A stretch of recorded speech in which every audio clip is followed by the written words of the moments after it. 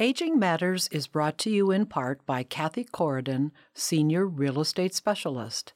Kathy is a realtor with KW Metro Center in Alexandria and works with seniors in Alexandria, Arlington, and D.C. to make selling their home and moving less stressful and more successful. More information is available at 703-971-7237 or ccatkw@gmail.com.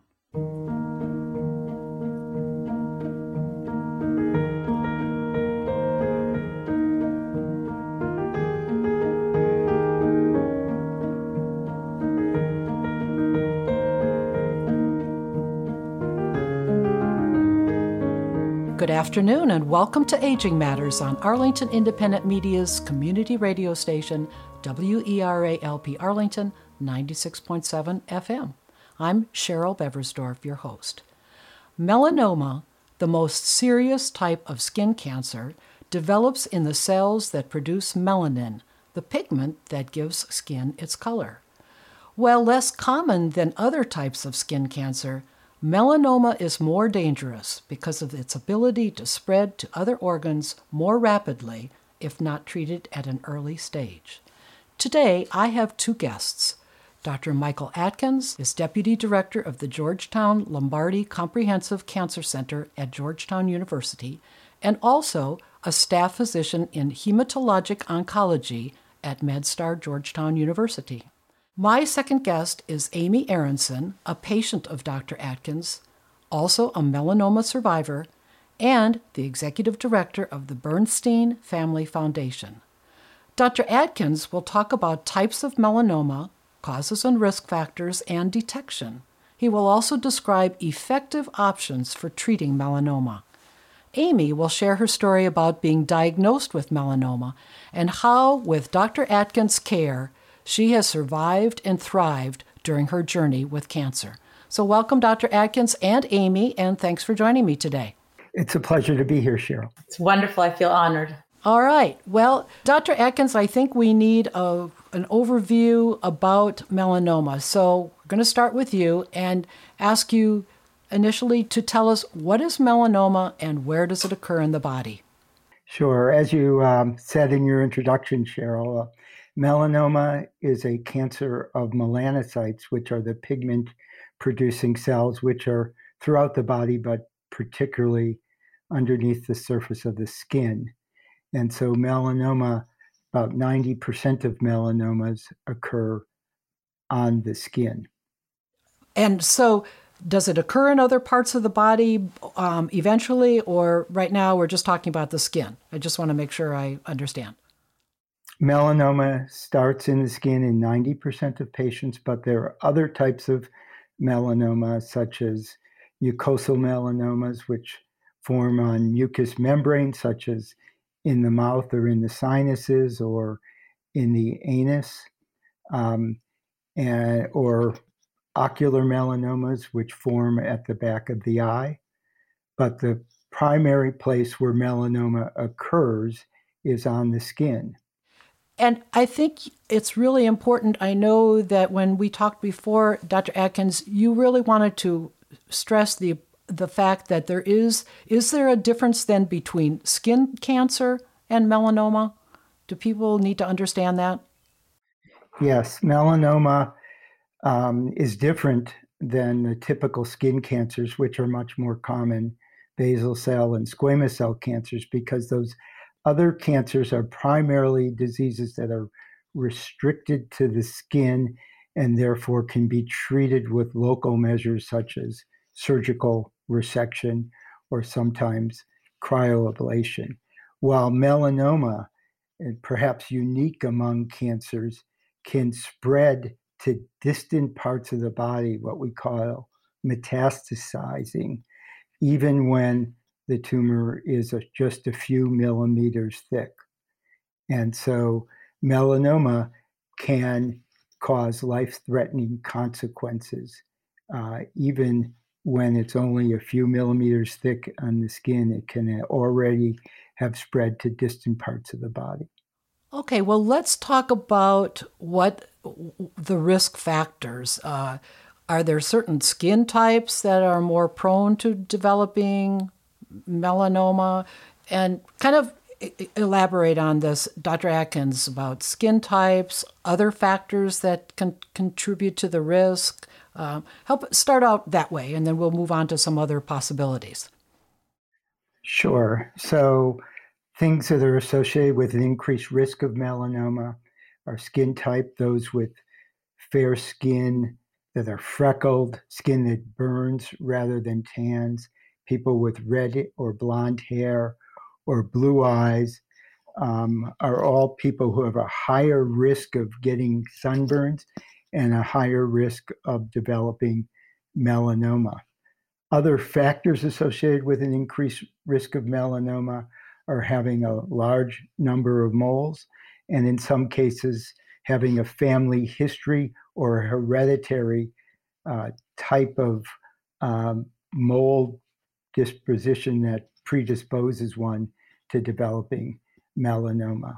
And as far as other factors associated with melanoma, sunburns, particularly those at an early age, increase the risk of melanoma.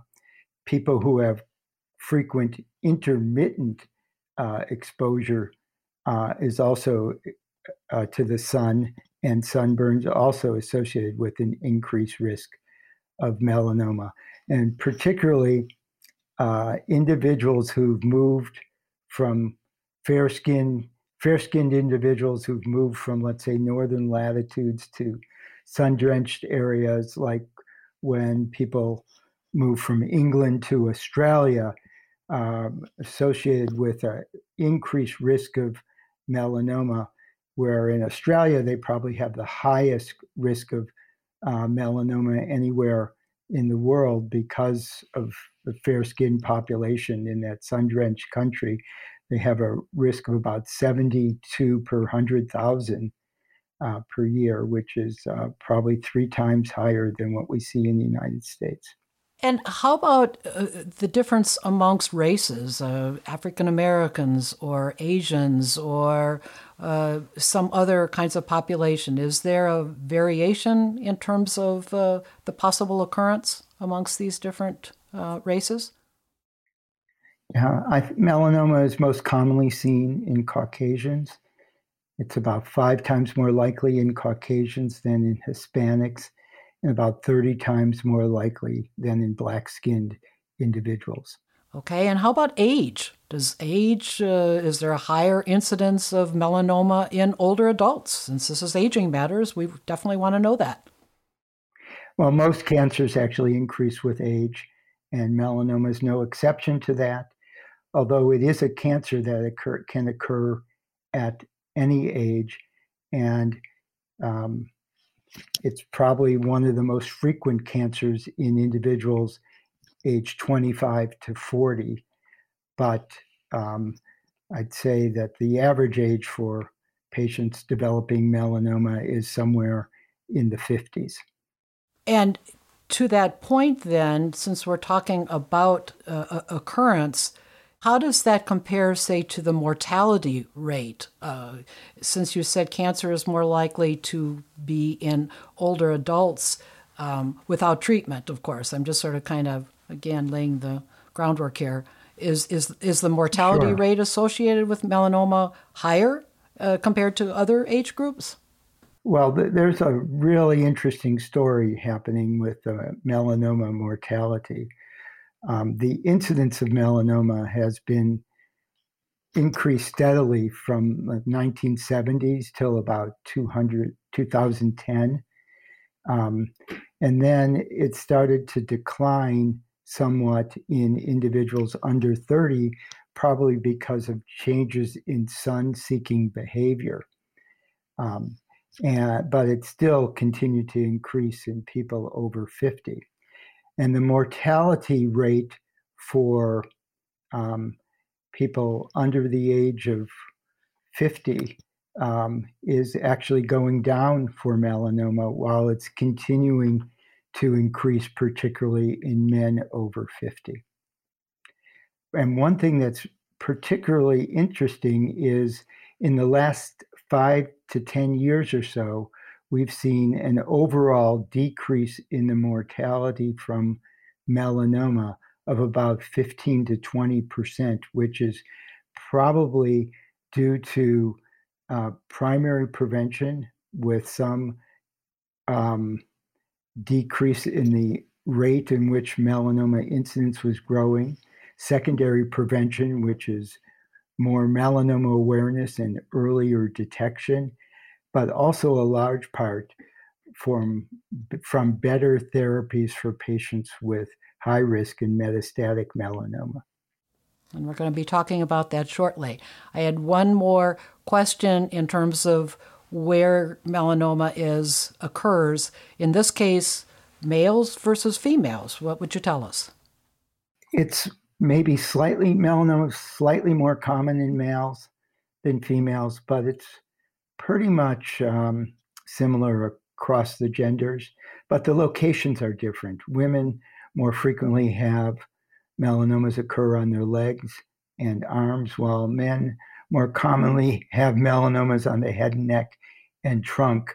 These are areas where people are more likely to have intermittent sun exposure. All right. Well, we'd like to know more about detection. Explain to us, is melanoma easy to detect? What kind of symptoms would you tell our listeners to be looking for? Or, more importantly, or as importantly, can a person have melanoma and not know it? What do we need to know, Dr. Atkins? Sure. There's a saying about melanoma, at least cutaneous melanoma, that it writes its message in the skin with its own ink and for all to see. Therefore, it should be easy to detect by the patient or the primary care physician if they know what to look for and actually examine the skin. So what should you look for? Well, there are the ABCDEs of melanoma, which stand for asymmetry, a irregular border, a variegation in color, a diameter of a mole that's larger than 6 millimeters, which is about the size of the head of an eraser on a pencil, and most particularly a skin lesion that evolves over time. And so if anyone has a mole that is behaving in that way, they should mention it to their primary care physician and or see their dermatologist. But not all melanomas respect the ABCDs. For example, nodular melanoma does not follow these rules, except it does change over time. And I remember you mentioned a little bit earlier that I guess maybe this has something to do with if it begins to spread, but is it possible that a person may have a melanoma and not know it? I think this is really important to know, that we should hear from you. What would you tell us? Sometimes melanomas form in areas that are not easy to see, even on the skin, such as on your back or back of your legs.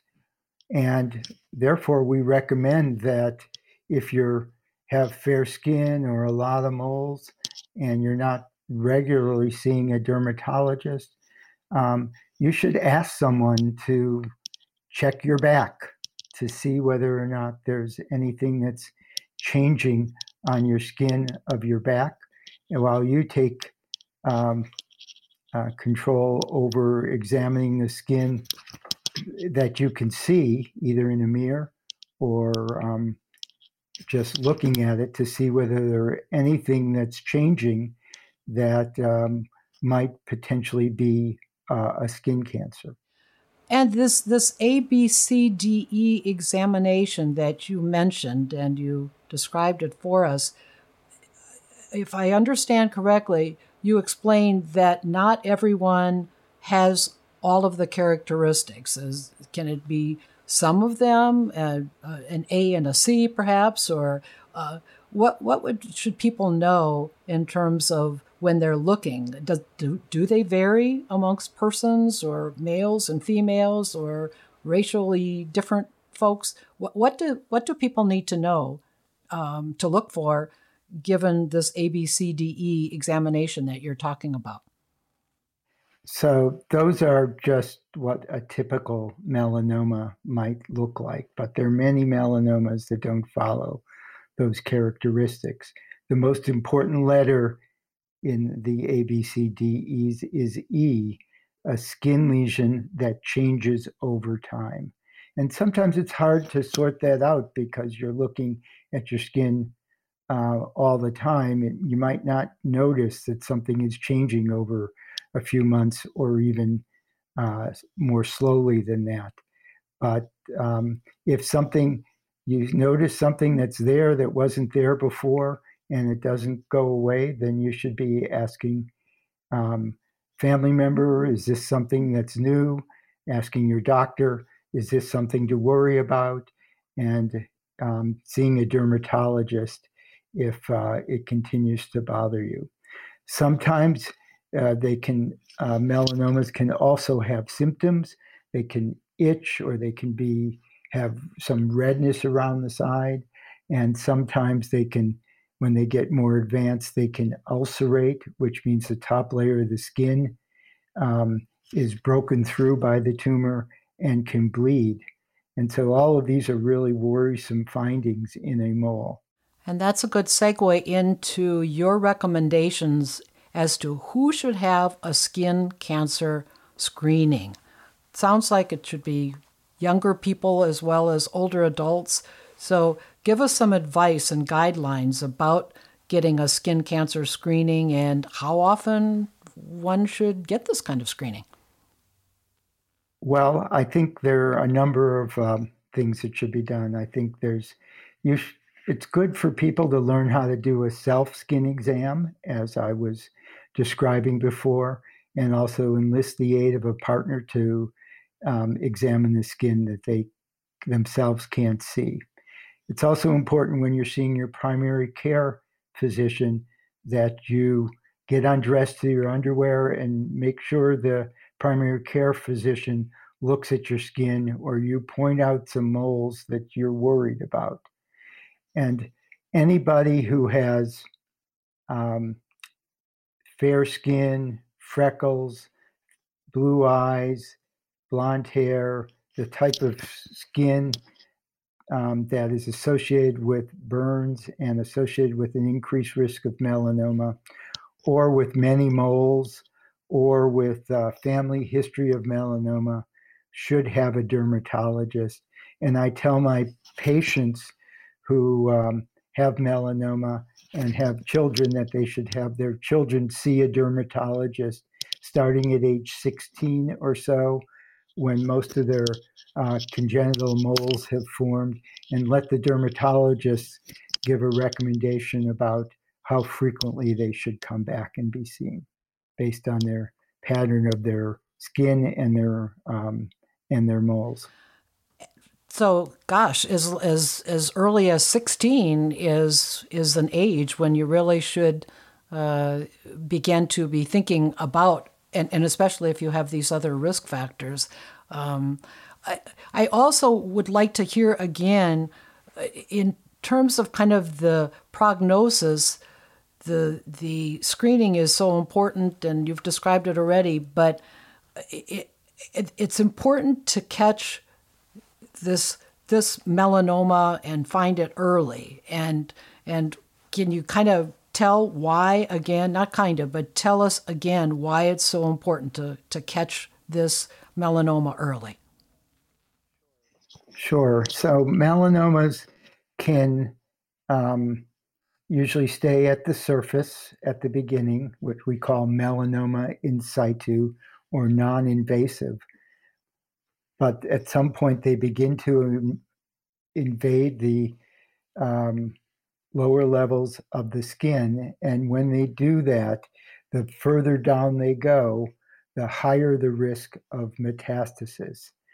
A melanoma that's less than 1 millimeter thick, or invasion, has about a 90 to 95% chance of being cured with just resection alone, while a melanoma that's 4 millimeters or more in thickness, what we call a thick melanoma, may have as high a risk as 50% of spreading to regional lymph nodes and distant areas.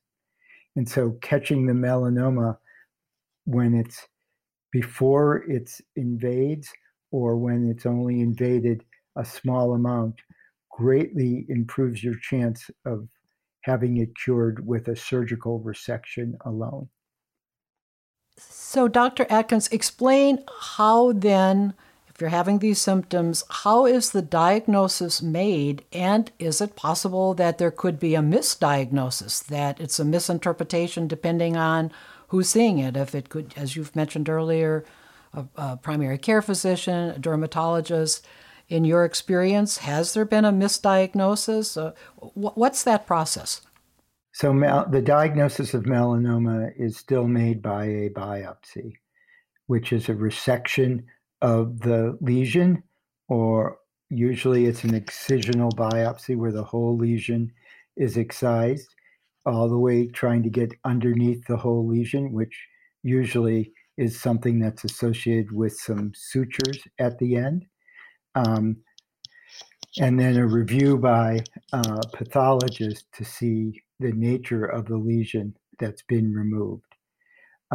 Sometimes it's difficult for the pathologist to interpret whether it's a malignant tumor or not, because the tumor resembles in its character a benign mole, or because the cancer cells make up only a small portion of the tumor, or the tumor has largely spontaneously regressed under the influence of the immune system.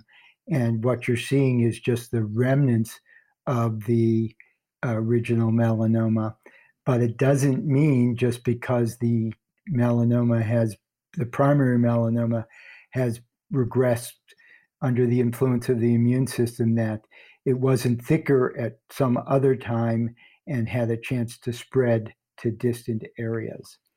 And as we'll talk about, that was an issue that happened with Amy's melanoma. Okay, and I'm just curious, does that happen often? I mean, what's your experience in terms of misdiagnosis? I would say as we run a multidisciplinary melanoma conference where we review every melanoma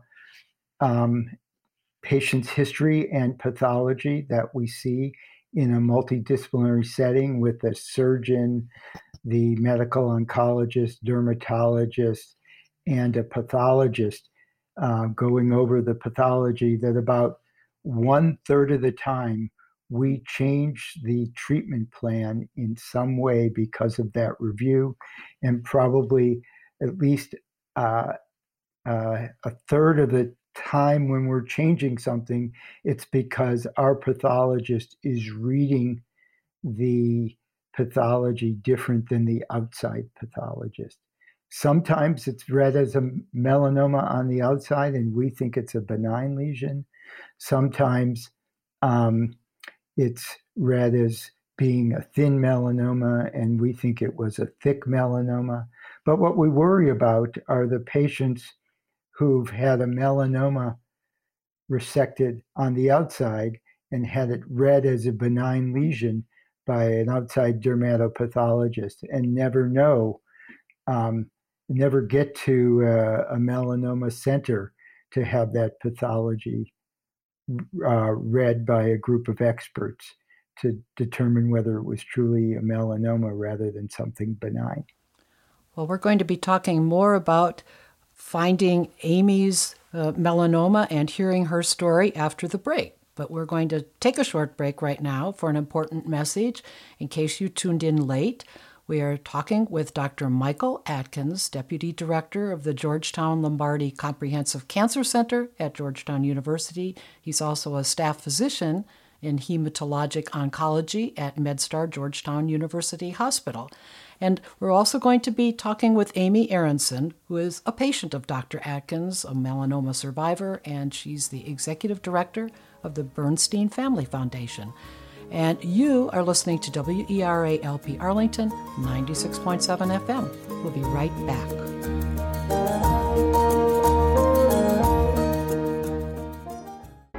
Aging Matters on WERA is brought to you in part by Synergy Home Care. Synergy Home Care provides premier in-home care for you or your loved one throughout Northern Virginia, including personal care, homemaker services, companion and memory care, and transportation. Call 703-558-3435 or visit synergyhomecare.com for more information. Synergy Home Care will find a care solution to meet your needs.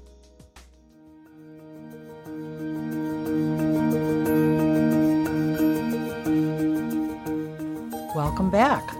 Our topic today is about melanoma, and our two guests are Dr. Michael Atkins, Deputy Director of the Georgetown-Lombardi Comprehensive Cancer Center at Georgetown University, and Ami Aronson, who is a patient of Dr. Atkins and also a melanoma survivor.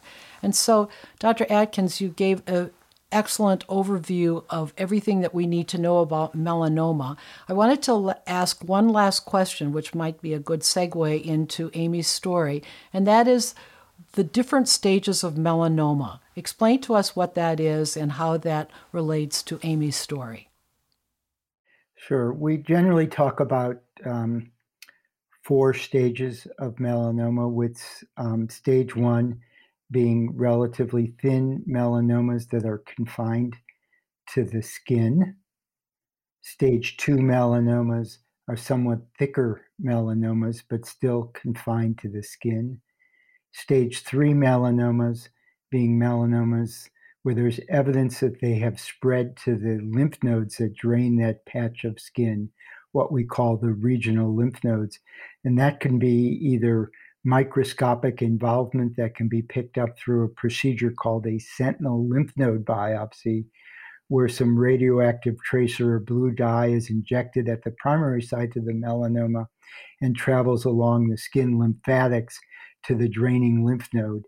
And the surgeon, when they're resecting the primary melanoma or doing a wider excision around the primary melanoma, will also then sample the radioactive or blue lymph node to see if any melanoma cells have gotten into that draining lymph node. And that would be the earliest way of detecting stage 3 melanoma, and that would be stage 3A, all the way up to melanoma that you could feel underneath or feel at the lymph nodes that had grown to a size that it is palpable, which would be 3B or 3C melanoma. And I'm going to come back to that in a second because it relates to Ami's case. And then finally, stage 4 melanoma is melanoma that is spread through the bloodstream to distant parts of the body, places like the lungs or distant lymph nodes, distant areas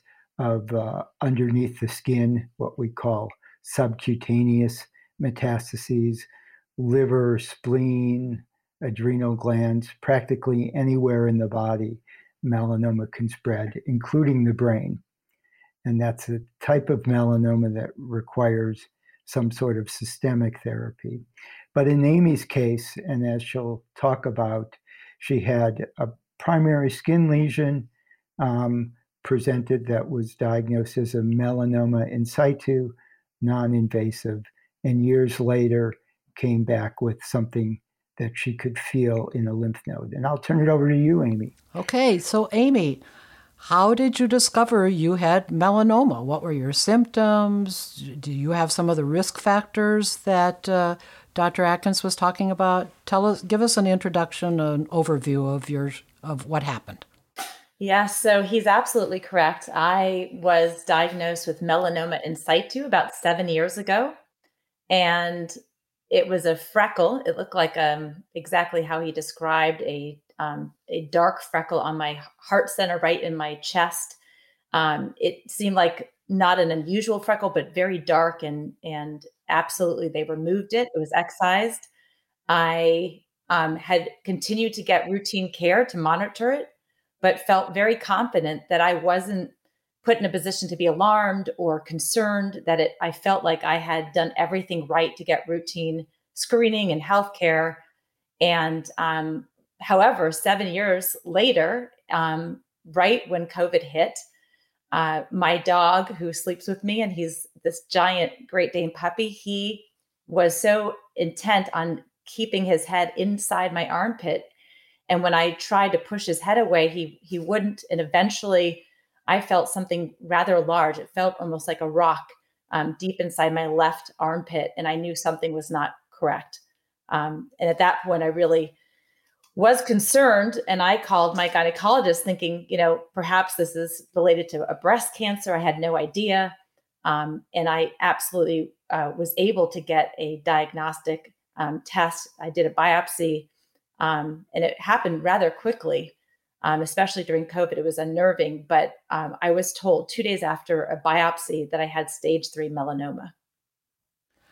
And so it's interesting, you said you initially contacted your gynecologist. What happened then? How did the gynecologist then get you to see Dr. Atkins, or was there another healthcare provider that you saw, or what was that process? Explain kind of what happened for you.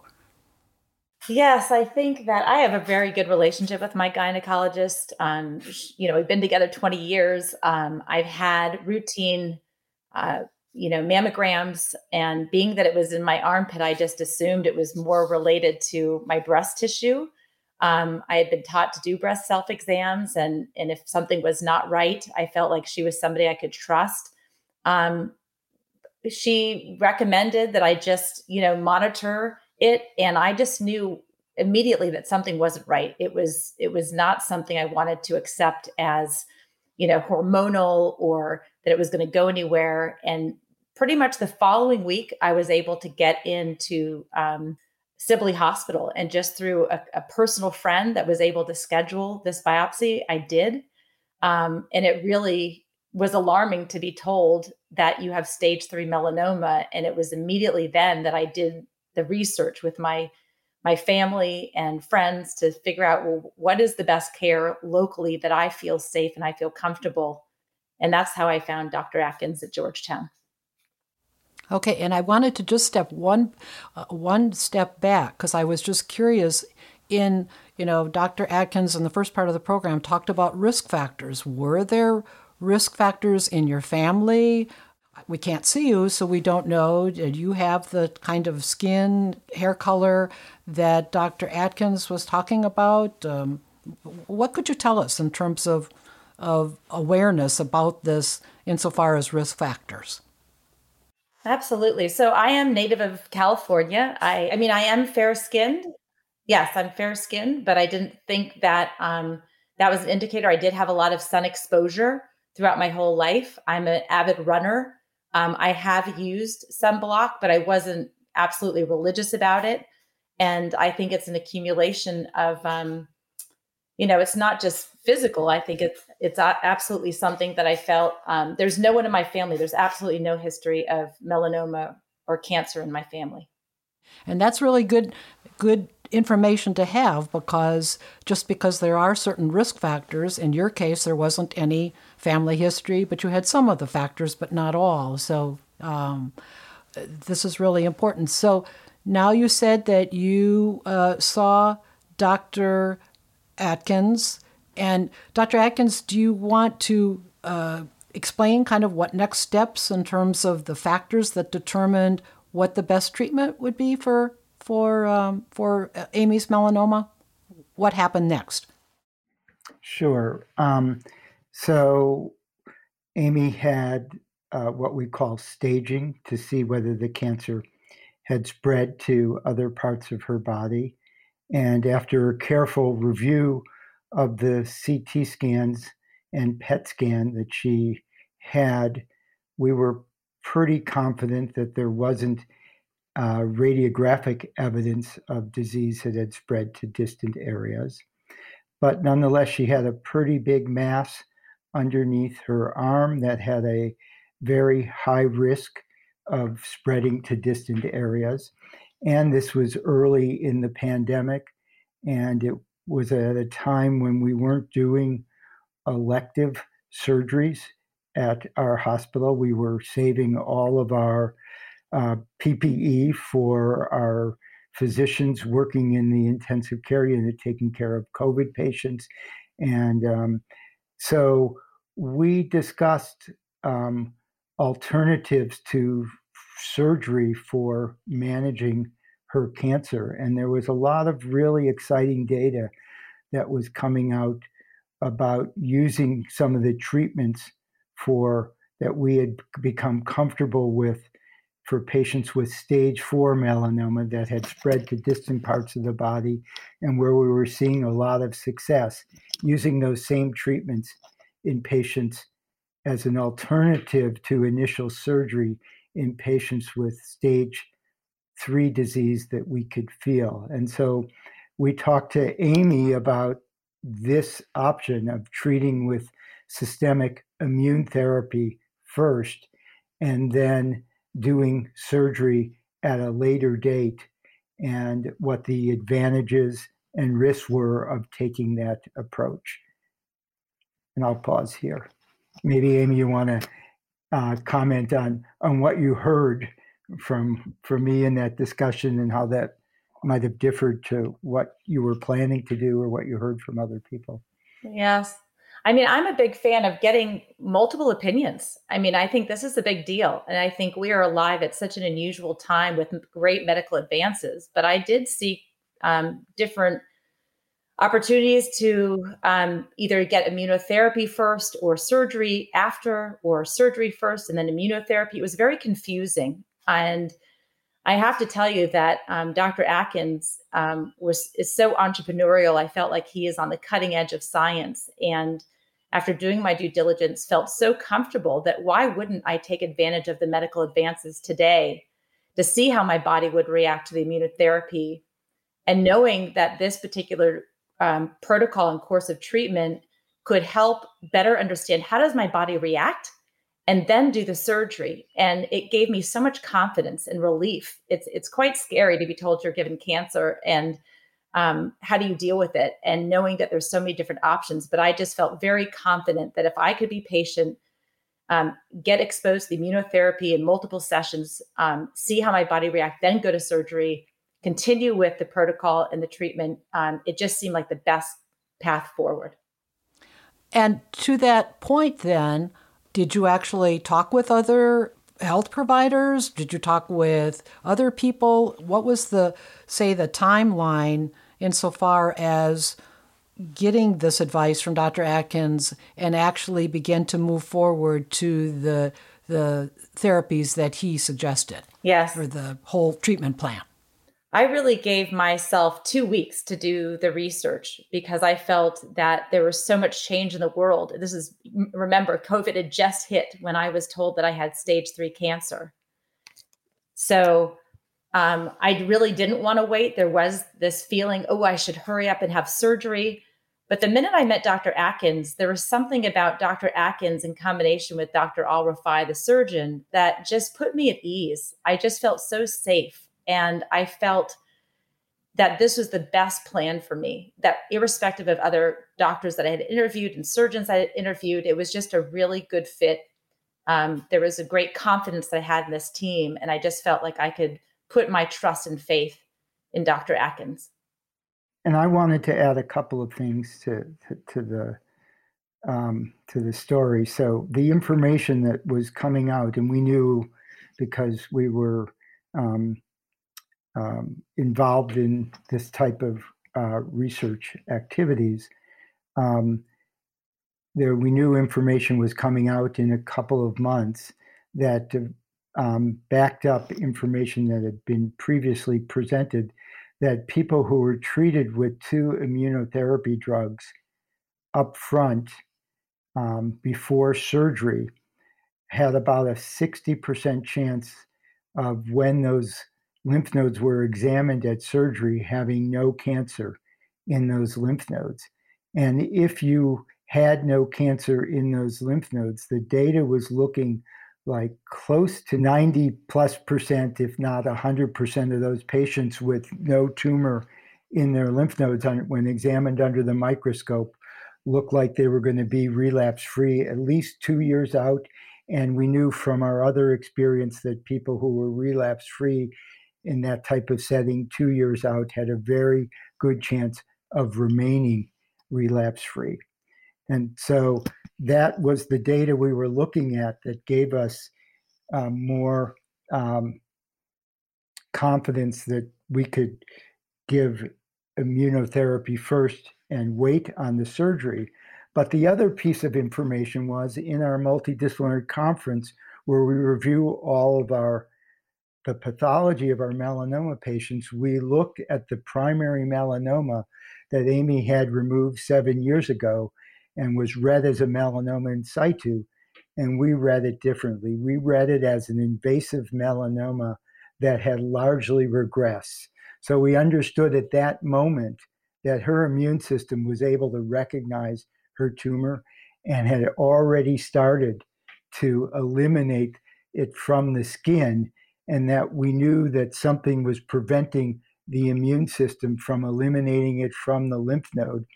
And there was a good chance that what it was blocking the immune system from working was something called an immune checkpoint. And the immunotherapies that we give block those checkpoints to allow the immune system to be unleashed and attack the tumor. So we thought there would be a very good chance that Amy getting these therapies up front would be in that 60% of people who had a pathologic or a near pathologic complete or pathologic complete or near complete response.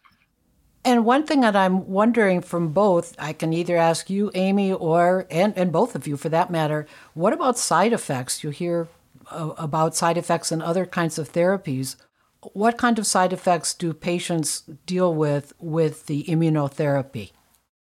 Well, I can speak with firsthand that knowing that there's a lot of stress involved, and I did not have any radical side effects. I did have some slight skin reveals. I did have, I remember Dr. Atkins, my tongue had been more like a geography tongue. There were different patterns on my tongue, but I really was lucky that the worst thing that I remember was just being actually fatigued, but I still had energy to take care of myself with walking. And it was a very quiet time. It was a reflective time. So I did not feel like there was anything rather invasive that would have prevented me from doing this treatment.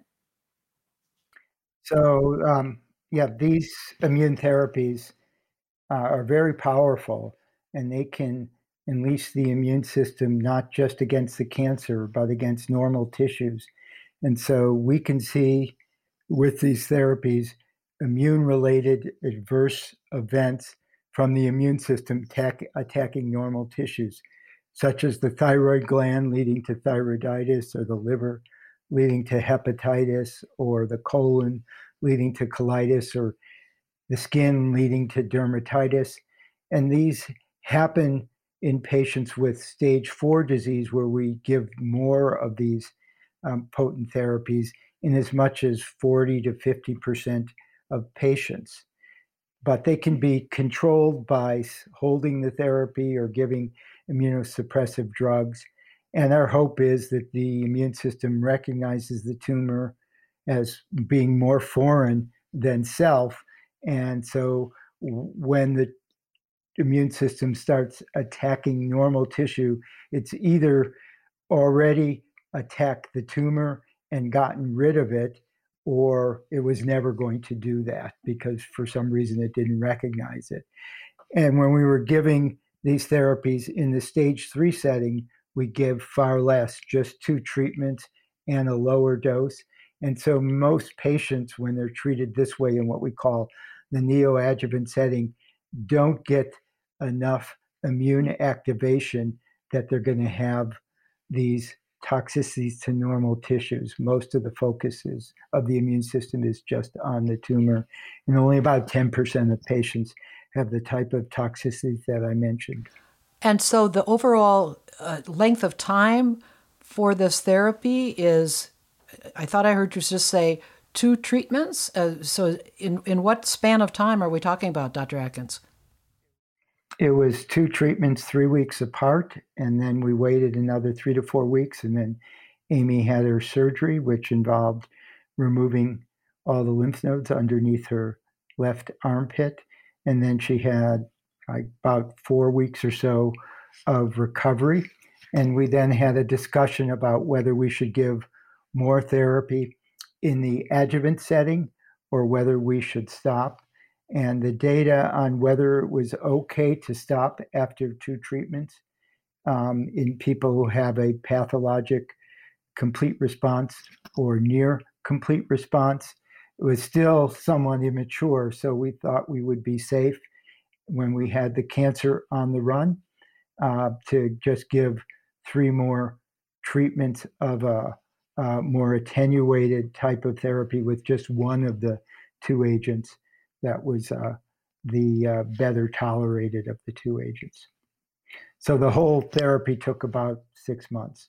And Amy, talk to us about what that experience was like. What were the physical effects of having this cancer and the treatments, and how did you deal with the emotional and social effects? Help us understand what you dealt with during this critical time.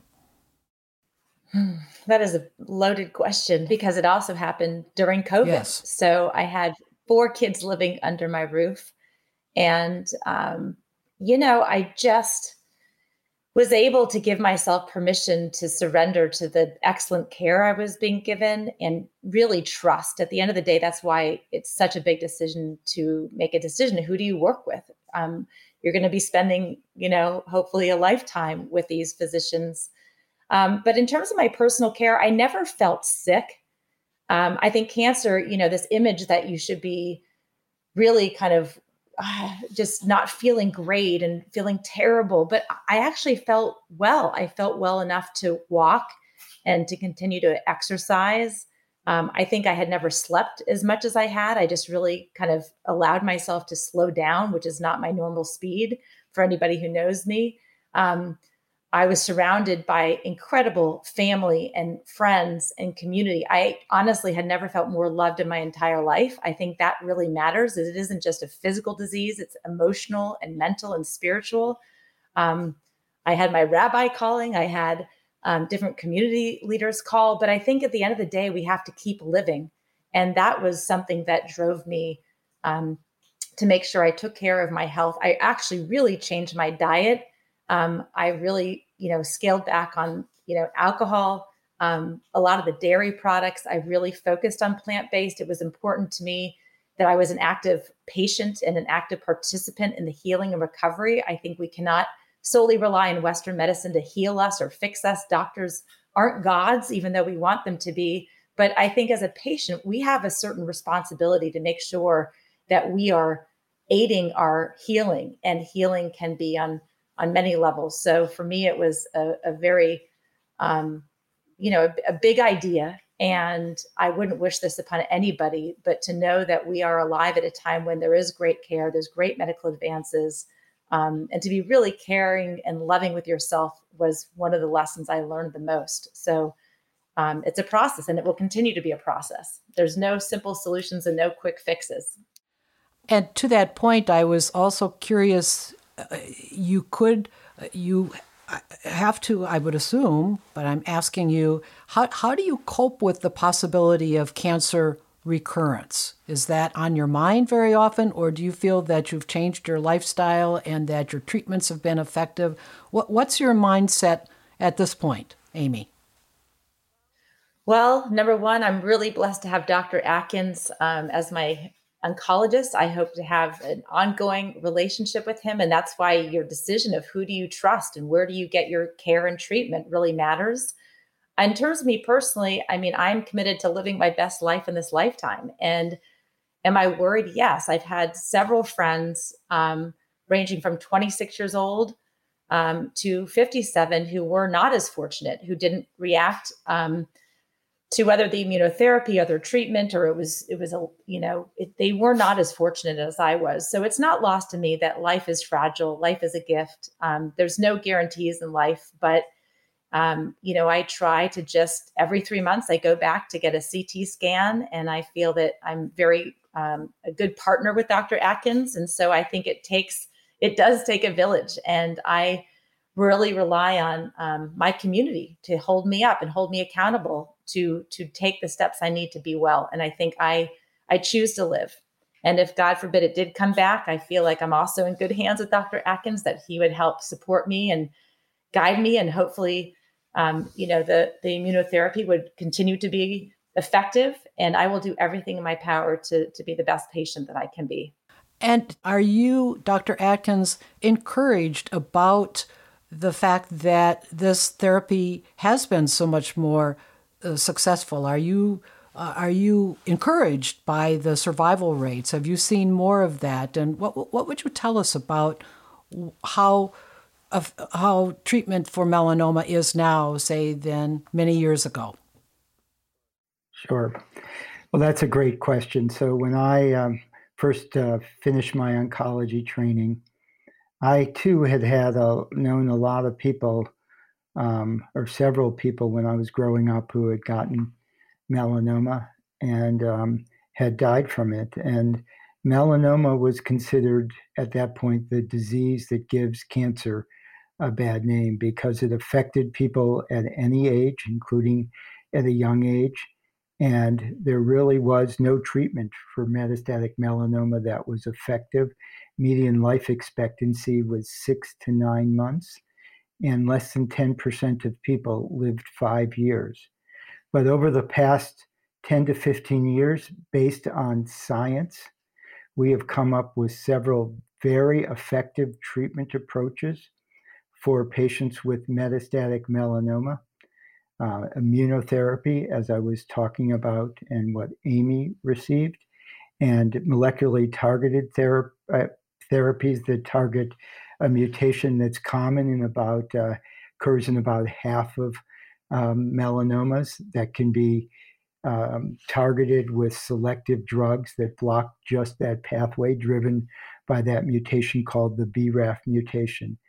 And together with those new treatments and experience multidisciplinary care that you can have in a program that uses a team approach to deciding when to use local therapies such as surgery and radiation, and when to use systemic approaches such as immunotherapy and targeted therapies.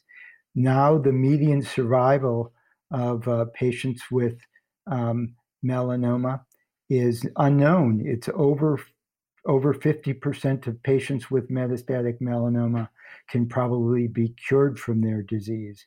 And we've taken those advances in stage 4 melanoma, and we're starting to bring them, those treatments, into the stage 3 setting, such as Ami was in, and we're finding even better results in that population with these treatments than in the stage 4 population. And we'll be bringing, as appropriate, these type of treatments even earlier in the disease. And so our goal with systemic therapy for melanoma is to not just turn this cancer into a chronic disease, but to turn it into a curable disease. And I think we have now the tools to do this for the majority of patients, if they get the right treatment plan from the beginning.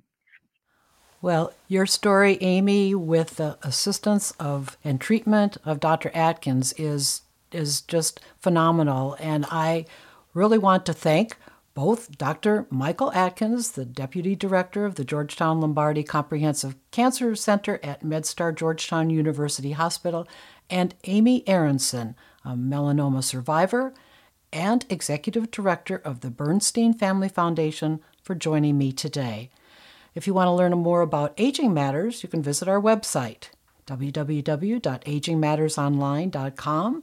And at this site, you can access all Aging Matters radio and TV show content, as well as the Aging Matters podcasts on Apple and Spotify. And all radio broadcasts, including today's, will be on Apple and Spotify, so you can find them there as well. You can also subscribe to Aging Matters monthly email newsletter, and that way you can receive updates about new radio shows and TV episodes. Aging Matters is produced in association with Inkmouth Media, and you can learn more about that company at inkmouthmedia.com. Thank you for listening to Aging Matters today, and remember, age is just a number, not a label. I'll be back again with you next week.